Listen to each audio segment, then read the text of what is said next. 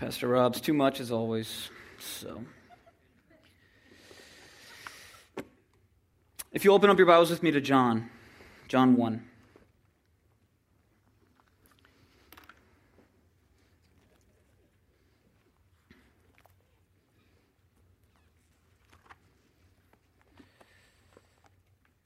John 1.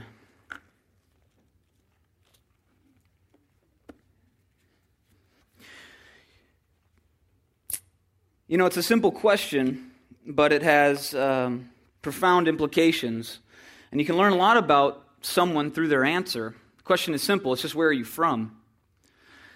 And admittedly, it's a loaded question for me. Now, if you're originally from California and you ask me, where are you from? I'm going to tell you about my proud Midwestern heritage. I'm going to tell you how about I grew up south of Chicago.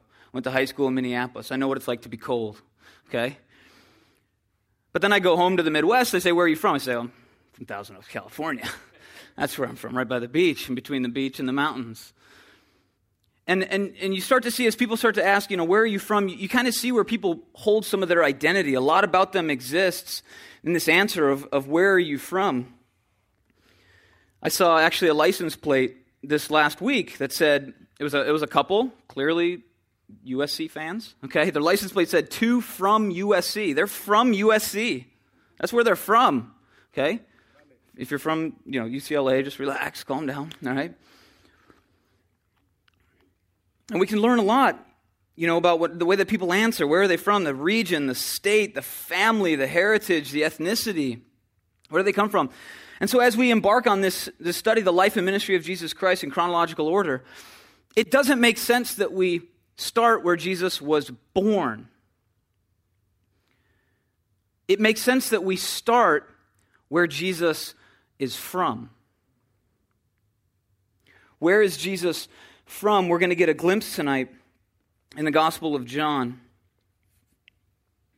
And now you need to know that each of the Gospels presents the origin of Jesus in a slightly different manner, and I don't want you to be confused. I've got a little chart here. In Matthew, we see that Jesus came from Abraham through David to show that he was the prophesied Messiah in the Old Testament. Okay? In Mark, which we just got done studying 15 months through Mark in the college ministry, college students showed up 15 months in a row to hear the Bible, which is amazing. It depicts him as Jesus coming from Nazareth to show us, to declare to us that he is the servant. Okay?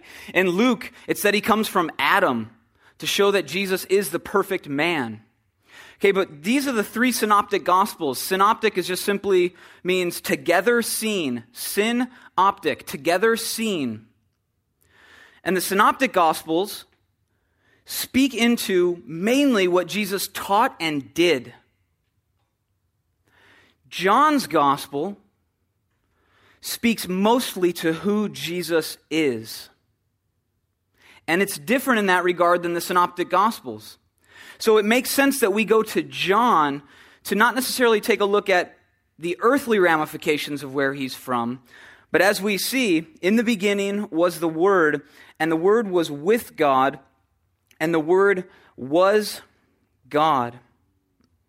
What we want to do here is establish a deeper understanding, not where Jesus was born, not through the lineage that Jesus came, but from where Jesus came. Where Jesus came from. And John is a little different in this regard, though we're not going to study straight through John. The way that this is going to be structured is we will be bouncing around Scripture. We will be bouncing around the Gospels. All right, but this is about as systematic as you can do a topical study. This is about as systematic as you could possibly do a topical study. We are going to literally be going chronologically through the life and ministry, as it says. We kind of made it obvious in the title, right? It's like, you're like, what's this whole thing about? Well, okay. The life and ministry of Jesus in chronological order, okay? But we want to talk not necessarily where he was born or his lineage or the town from where he came. We want to talk about where Jesus is from. And so it begins, it says, in the beginning. This is clearly not the beginning of God. Don't make that mistake. This is clearly not the beginning of Jesus. It says, in the beginning, much like it says in Genesis 1:1. In the beginning, God. That assumes that he was already there. God sits over time. The concept of time, try to wrap your mind around that. That this is the concept of time and God sits over it. He can see the front of it. He can see the end of it. And we can read the end of it too. It's pretty amazing. Have you read Revelation? Right? All right. He can see the front. He can see the back. He can see under. He can see over time. So he sits over the concept of time. And it says, in the beginning, the Word, essentially, it was there. He was there. In the beginning of time, the Word, just like Genesis 1:1. In the beginning, God. In this concept of time, God did something. And so the word here is capitalized. All right? Smart crowd. It's been said that if you go to church on Sunday morning, you love the church. If you go to church on Wednesday night, you love the pastor. If you go to church on Sunday night, you love Jesus. Right? This is probably a pretty smart crowd here. All right? But this is the capital W word. This is a label for Jesus. Now notice the incarnation hasn't happened yet. So he receives the name Jesus in the incarnation. But the Son of God, the eternal second person of the Trinity, has always been, always will be.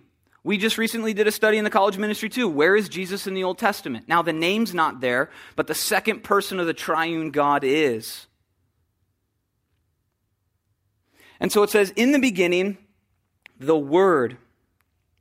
And this is connected later in verse 14. It says, and the Word became flesh. That's obviously who we're talking about. It's Jesus. And what is a word? Now we've got God's Word here, correct? Amen. We've got God's Word, and then we have the Word. What is a word? What is the concept of a word? What is it? What is a word? We say them all the time.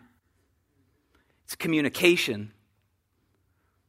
Jesus is the perfect communication of God. So is the Bible. Amazing how that worked out. Right? So this is the perfect, untouched, unchanged, living, breathing, perfect communication of God. And so is Jesus. So we need to understand him first as the communication of the unseen God, as we're going to see. The image of the invisible. Jesus communicates to us. So it says, in the beginning was the Word, and the Word was with God. The with here is very intimate in the original language. Very, very intimate. It's not just with, like we're with things all the time, right? This means face to face. This means that they have, in the Trinity, they have experienced continuous, perfect, outpouring, face-to-face intimacy. Jesus was with God. And then it says something shocking. And the Word was God.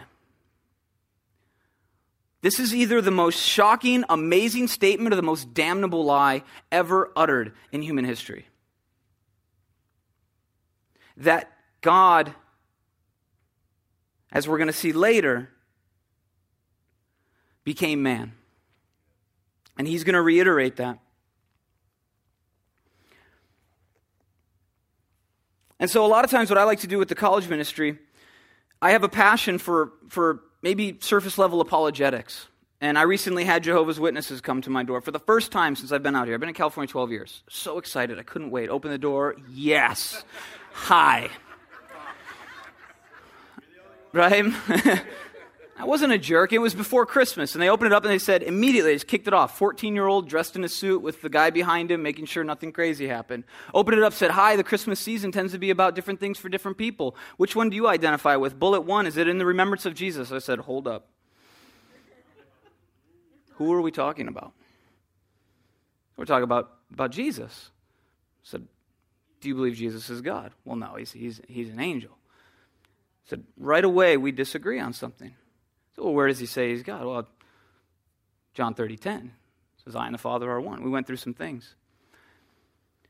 The Word was with God, and the Word was God. The declaration being made here is unlike any other declaration made by a world religious leader.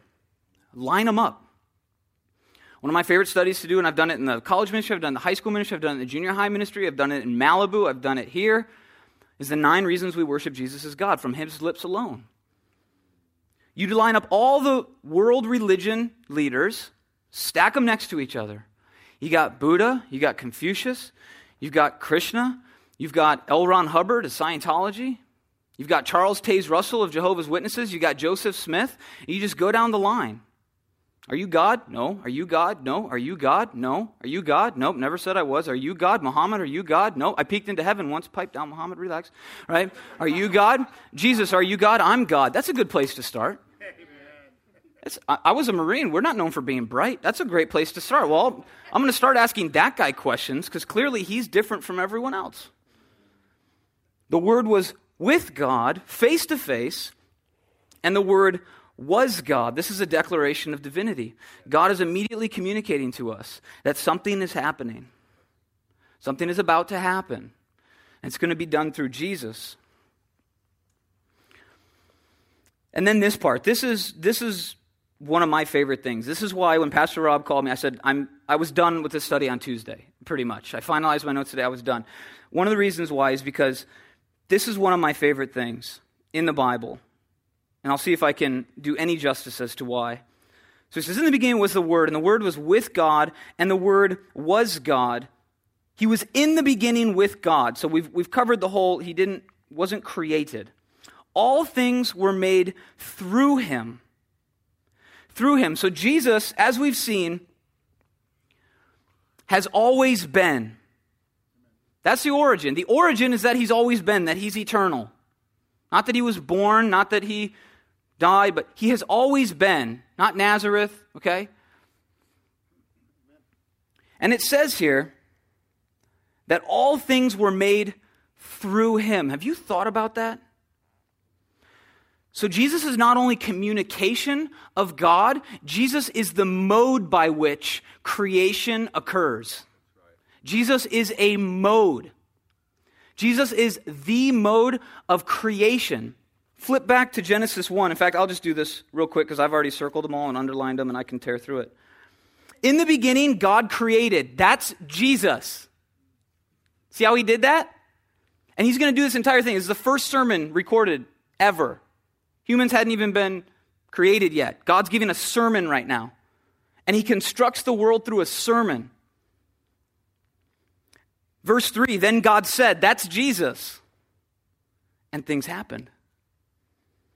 Verse 6, then God said, that's Jesus. 9, then God said, that's Jesus. 11, then God said, then God said, then God said, then God said, then God said. Every time God said, the mode by which everything was created was Jesus. Isn't that amazing? That's mind-blowing to me. And it says in Colossians 1:16, everything was made through him and for him. Uh-oh. Now we can't compartmentalize. Shoot. I'd like to leave church at church. I'd like to have work be work. I'd like to have my sex life be my sex life. I'd like to have my marriage be my marriage. I'd like to have my Friday nights be my Friday nights. No one touch my Friday nights. Right? But suddenly everything we understand scripturally was created through Jesus and for Jesus. Art was created through Jesus, for Jesus. Business was created through Jesus, for Jesus. The church was created through Jesus, for Jesus. Sex, art, music, entertainment created through Jesus, for Jesus. Marriage, masculinity, femininity, do you want me to go on? Through Jesus, for Jesus. Everything created through Jesus. He's the mode by which all things were created. The mode by which all things that were actually created, not formed. See, we don't create anything. We simply assemble things that were created. That's the difference. We don't create. I'm an artist. I create. No, you don't create. You assemble, you form that which has been created. God creates raw material. God created the concept of time. Like, explain that. I can't. I don't know. I'm not smart enough. But I know that he did. The concept of time was created through Jesus, for Jesus. All things created through Jesus and for Jesus. So we see here the application is very simple. As I said, there's no compartmentalization when you understand that everything you enjoy was created through him and for him. 2 New Year's Eves ago, the church blessed me and sent me up to a college conference. And the title was Why Jesus Creates ...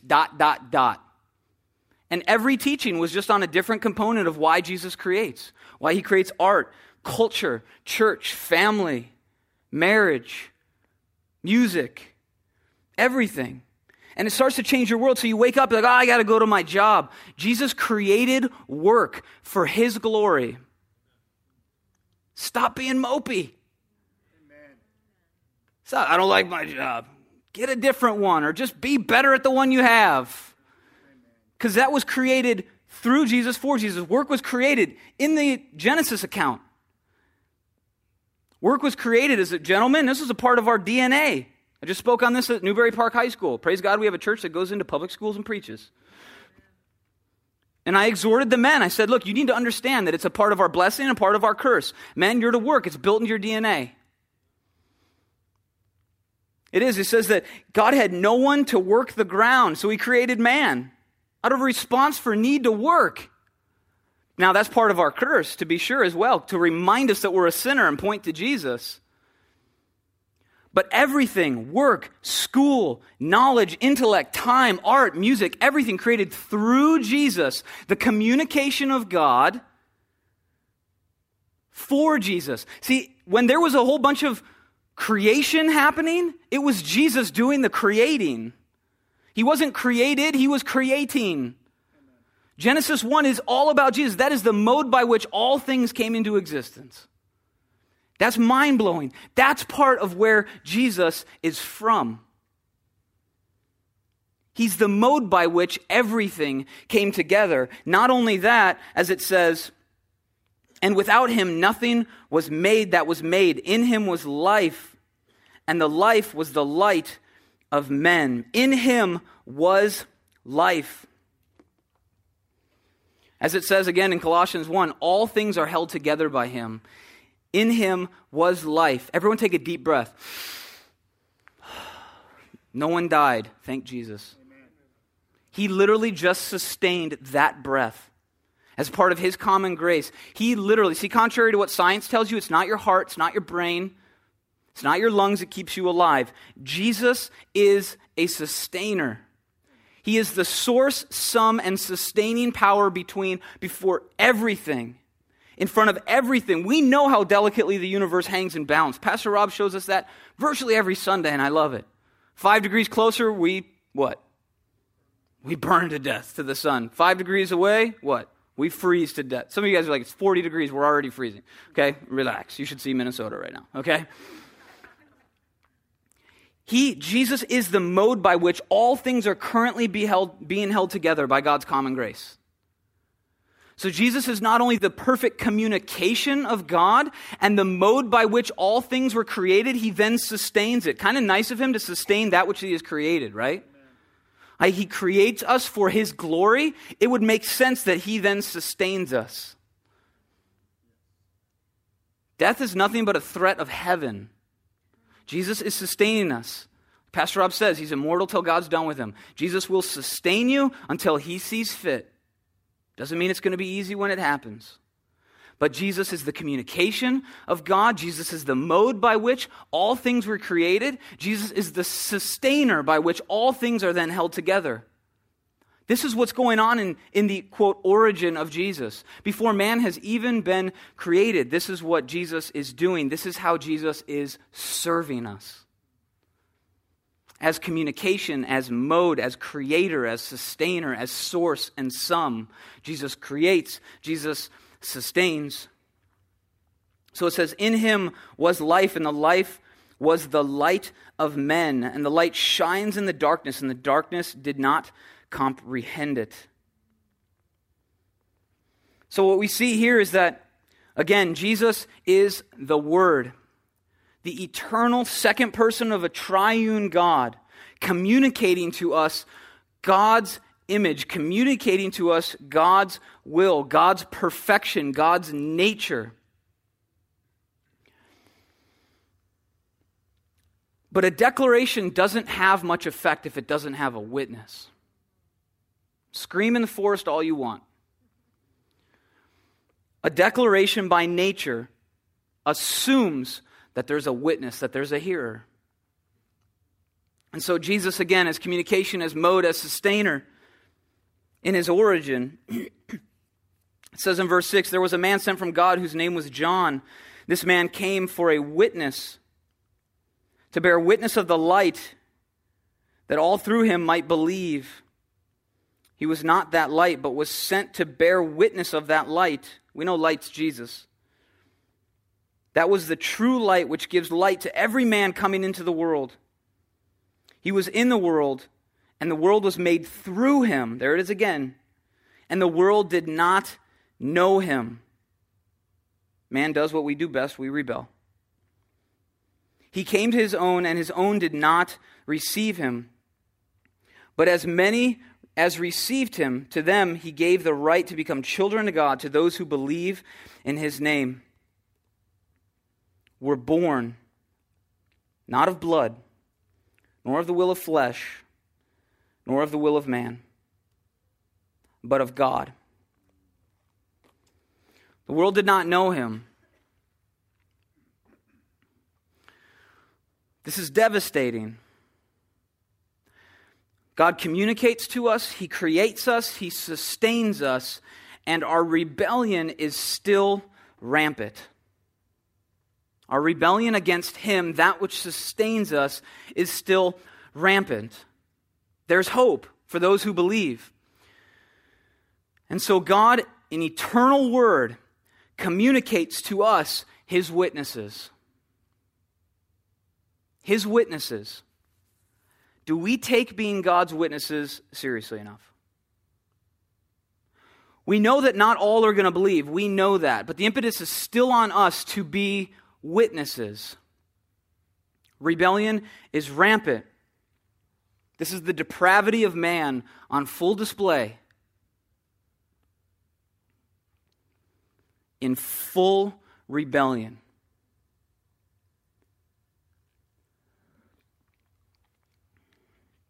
This is creation not recognizing its creator. Can you imagine how frustrating that is? I'm just starting to get it with kids. Right? I got a 9-month-old and a 3-year-old. A 3-year-old honestly thinks that he's the reason that all things are held together. Right? He doesn't understand his creator. He doesn't understand the delicate balance in which he sits currently, which is between the walls of the home which I paid for. Right? And that's what the text is talking about here, that the world did not know him, that he came to his own, and his own did not receive him. But as many as received him, to them he gave the right to become the children of God. See, we do have a responsibility in all of this. Our responsibility as witnesses is to receive Jesus and to proclaim his truth. And to be born again. Politically incorrect term. I've seen it. I literally had a conversation with a cohort of mine a couple companies ago that I worked at. She said, we were talking about just dating. She was a Catholic, far left, bisexual, okay, just, she said, well, I could date a Christian, I think, but not one of those born-again people. Right? Unfortunately, the term is used and abused, but it's biblical. It's absolutely biblical. We're not talking about a rebirth, a physical rebirth. Okay, we're talking about a washing of the Holy Spirit, being renewed by the grace of God, and now guess what you are? You're a witness. You're a witness. You're now responsible for the truth that you've been handed. What are we doing with that? What am I doing with that? You see, we can't compartmentalize anymore. We just established that. Well, hold on. You're not talking about, hold on, work is work. Relax, right? No, not really. Work is ministry. Your family is ministry. Your marriage is ministry. Your time watching TV is ministry. Not really, right? See, I can get all self-righteous. We just cut our cable. So now I'm like, I'm one of those guys now, right? I had cable up until like 2 weeks ago. And now I'm just going to bag on everyone that has cable, right? We still have Apple TV. Don't worry about it. So... But now we're witnesses. And one of the things that John does differently is that he's going to call forth in this book, he's going to call forth a bunch of witnesses. And that's what he's doing for in this first chapter, he calls 4 witnesses right away. The gospel is different. Because again, he's talking about who God is. So he brings up 7 miracles attributed to Jesus, 6 of which are not even described in the Synoptic Gospels. He declaratively goes through the I am statements. Again, this is John. This is John talking about who Jesus is. If we're going to understand the origin of Jesus, we need to understand these foundational truths. This is how God intended us to begin to lay a foundation spiritually for our faith in Jesus. That's why this study doesn't start in Bethlehem. It starts with who Jesus is. How he served us before we were even created, how he sustains us, how he communicates God perfectly to us. And so it's our responsibility simply to receive Jesus and to proclaim his truth and the work that he's done in you. See, this is nothing of us. And a lot of people, this is where you get, the Calvinists get all, kind of irky, and the Arminians like, yeah, for responsibility, right? We're just right in the middle with the Bible, okay? Right in the middle. Are we elected? Are we predestined? Yes. Do we need to receive Jesus? Yes. Is that a work? No. Ephesians 2, 8 through 9. It is by grace, through faith you have been saved, not of works, lest any man should boast. It's a gift from God. Amen. It's a gift from God. As he says, who were born not of blood, nor of the will of flesh, nor of the will of man, but of God. It's by grace. And the Word in verse 14, and the Word became flesh. Again, this is a shocking statement to both the Greeks, to both the Jews.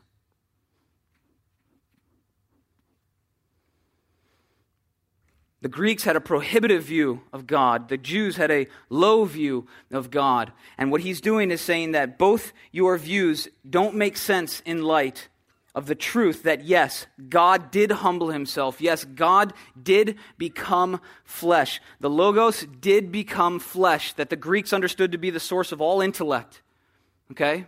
And that the Jews understood to be a reference to God. The author knew exactly who he was writing to. Says, yes, the Word, the eternal second person of Jesus, communicates, creates, sustains, and then became flesh in the incarnation. Explain the incarnation. Can't really. I can't. All I can tell you is that God, perfect, holy, unchanging, added humanity to himself. Added humanity to himself. In this very moment, God added humanity. God did not become a man fully. He retained all his divine properties. He added human nature to his nature. Tough to understand? Yeah, it is. And in that, there's a doctrine known as communicatio idiomatum, which simply means that the properties between the two did not communicate. So in the incarnation, when these two natures met, neither were violated, neither lost any part of themselves. So in the incarnation, God adds humanity to himself. Have you ever wondered why Jesus didn't just walk through walls? Now don't get me wrong, he performed miracles in his divinity. But in the human flesh, 100% man, he couldn't walk through a wall. You can't say Jesus could do anything, right? In the incarnation, if Jesus walked through a wall, you could not say that he was 100% man. That property of God did not transfer to his humanity. So they're like, oh, are you saying Jesus was bound? A little bit. Why did he say when he ascended into heaven that it's better that I go? So that he could send what? The Holy Spirit, who went global. Twitter account, Instagram, everything. He went ballistic. Jesus' ministry, this is not to lower it in any regard, was pretty much restricted to the region of Galilee.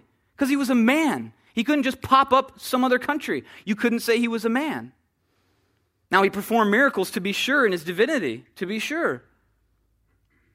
You see how that works? So this statement is grand, it's crazy, it's shocking, it's, again, either the most amazing thing that's ever happened or the most damnable lie.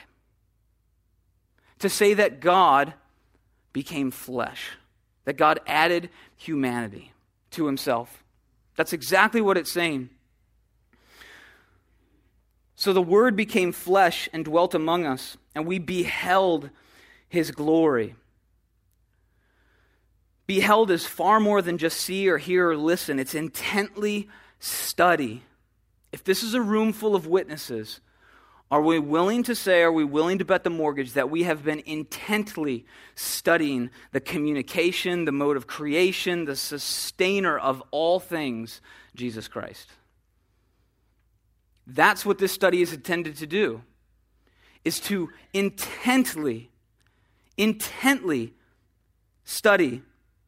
It says, and we beheld his glory, the glory as of the only begotten of the Father, full of grace and truth. John bore witness of him and cried out, saying, this was he of whom I said, he who comes after me is preferred before me, for he was before me. And of his faithfulness we have received, and grace for grace. Some of your translations may say grace upon grace. This is the two layers of God's grace. Did you know there were two? Or have you done what I've done most of my life and just had a very shallow view of grace? We just last night concluded a study of the five solae, the five theological thrust point arguments in response to the Catholic Church, we'll say delicately. One of those is grace alone. And in that we studied the twofold understanding of God's grace. Keep in mind, it is by grace through faith. So by grace through faith. When you have faith in Jesus, God then layers his grace upon you. But that's only one of the layers. There's two layers. The first one is common grace. This is experienced by everyone. This is what he's speaking of right here. Grace for grace. Grace upon grace. Why twice? Is he being redundant? No. Common grace is experienced by everyone, regardless of your response. Everyone take a breath again. Feel that? That's common grace. How would I define common grace? Bluntly, concisely, anything this side of hell. Anything this side of, well, the world's messed up. It's not worse than hell. Anything this side of hell experienced by all. You see it in Scripture. We won't go through the study. You can see that God pours out common grace on everyone. Grace upon grace. It has no bearing in eternal life. Don't get me wrong. It's like, well, can I just apply that faith then, or that grace and then just kind of skirt through and not have to deal with Jesus? No. Everyone's going to deal with Jesus. Amen. Everyone will. You know who holds the keys to hell? Jesus. Satan's not down there having a party. He's not excited to be in hell. He doesn't rule hell. Jesus rules hell. Jesus rules. He has his foot on the throat of Satan. So you can't just say, well, I'm just going to party. I'm going to have a good one. I might as well have a party in heaven than be with those stuck-up snobs, or party in hell than those stuck-up snobs in heaven. I don't want to deal with Jesus. You're going to deal with Jesus. All religions lead to God. That's heresy. No, all religions lead to God. Only faith in Christ leads to heaven. That's the difference. Everyone will see God. Everyone will see God. Everyone will see Jesus. So we've got this twofold understanding of grace. So God has common grace that he pours out on everyone. This is medical advancement. This is technology. This is art and music and creation and hiking and surfing. This is ways in which we can experience God's common grace. The universe is held together by common grace. We have established authorities. We have governments. I know it's tough to think of government as common grace, but it is. People are like, oh, the world's chaotic. Stop it. It's really not. I've been to the front lines in war. I've been to Fallujah. There's still even order in war. All right? People still have to go to sleep. The sun still comes up and goes down. It still gets hot and cold. There is order amid chaos. All right? We're not just a bunch of victims being heaped on the world. Just relax. There is common grace abundant so that people may know who God is. But then there's saving grace. And in our study, we went through at least 12 dimensions. That's as many as I could find. There's probably 486 or something like that, right? We did like 12 dimensions of God's saving grace. And what you see is that God's grace is a thrust behind every step in the Christian life. Every step is propelled by grace. We have elected grace, that we've been elected. If you follow Jesus, congrats, you've been elected. Well, how did that happen and where exactly? Don't know, don't really care. Right? If you're in Jesus, you've been elected. You've experienced electing grace. There's preached grace, where God, as he's doing, preaches to the world, to witnesses. That's right here, right now, just as much as it was then. There's preached grace. There is regenerating grace. There is converting grace. There is empowering grace. There is grace at every step of the way. So God takes your faith and he layers grace upon grace, common grace for all, and the saving grace for those who are in Christ Jesus. That's what is being spoken of here when he says, and the fullness we have all received, and grace for grace, grace upon grace. For the law was given through Moses, but the grace and truth come through Jesus Christ. And he's just simply contrasting the rigid religiosity of legalism and religion with the grace and truth of the gospel of Jesus. So before anything happened, Jesus was communicating. Jesus was creating. Jesus was sustaining. And now that message goes out to us as his witnesses. Some will believe, some will not. And then he pours out his grace on us so that every step of the way we can push his glory to the forefront. Not our own, his glory to the end.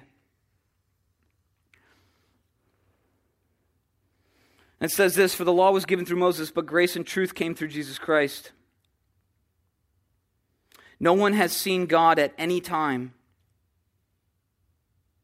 The only begotten Son, who is in the bosom of the Father, has declared him. And there we see it again. Jesus' origin is a declaration to us. Jesus is the perfect communication. I want us to remember this. I want you to bring that to every Sunday night you attend. That as we go chronologically through the ministry and life of Jesus, at every step of the way, when he's angry and when he's really nice, when he's yelling at people to repent and when he's bringing children unto him, he is communicating perfectly the nature of God. Do not do what the world does and simply discard that about Jesus which you don't like. Took a bunch of demons and put them into a pigs and shoved them off a cliff. I'm a vegetarian, right? Like that sort of thing. Perfectly, right? You're like, where do you come up with that, right? Spits on a blind man. Curses a tree. Okay? Sociologists would be like, the guy's a nut. At every step of the way, Jesus' life as the Word incarnate, receiving the name Jesus, is communicating perfectly the nature of God. That's why we call him the Word. That's why we call the Bible God's Word, because it is the perfect communication. And he says, no one has seen God. See, we live in a modern scientific era that has a lot of knowledge, but so little wisdom. A lot of knowledge, so little wisdom. I'm really smart, don't really care. Are you wise? Can you apply the knowledge which God has given you? That's what I want to know. So no one has seen God. And what the modern culture wants to do is demand evidence. And what they don't even understand is that if you step back from that debate, let's just talk philosophical logic, can we? When you say, I want to see evidence of God, don't get me wrong, there is order to be seen throughout the creation, right? Common grace. But can you prove God exists? Can you provide evidence of his existence? No. No one has ever seen God. Right? When Isaiah looked into heaven, saw God's glory, Jesus affirms in the New Testament, what? He saw me. There Jesus was in the Old Testament. No one has ever seen God the Father. Jesus is the image of the invisible. But we live in this modern culture that says, well, I want evidence. Back it up, especially you young people. You're hearing this all the time. You're hearing it from professors, you're hearing it from friends, you're hearing it from everyone. Take a step back. Before we get to the science, can we just talk logic? What you've done is you've committed a category error. It's like saying, I have a rock that is alive. I have a rock that is alive. I have a rock that is alive. That's a category error. You're talking about an inanimate object and life. Those are two different categories that you cannot mix logically. So when you're talking about, I want non-transcendent evidence of a transcendent God, you're committing a category error. I want physical evidence of a spiritual God. You're committing a category error. God created the entirety of the physical universe is like this, and he sits outside of it looking at it. And you think they're going to use scientific methods which can only test the physical nature. No one ever said God the Father was part of physical creation, except panentheists and pantheists. He's not. Don't be afraid when it says, no one has seen God. Talk about God the Father. So Jesus comes in as the communication source, the sustaining force, to show that nature of God who is the invisible God. So again, don't get miffed, don't get torn down by this misunderstanding that we can ask for physical evidence of a non-physical God, that we can ask for a transcendent God to have evidence in a non-transcendent manner. Does that make sense? You cannot do it logically. It says, who is in the bosom of the Father, he has declared him. Jesus is all about communicating God. We talked about this last night too. Some people get confused, and the Jehovah's Witnesses that came to my door did as well.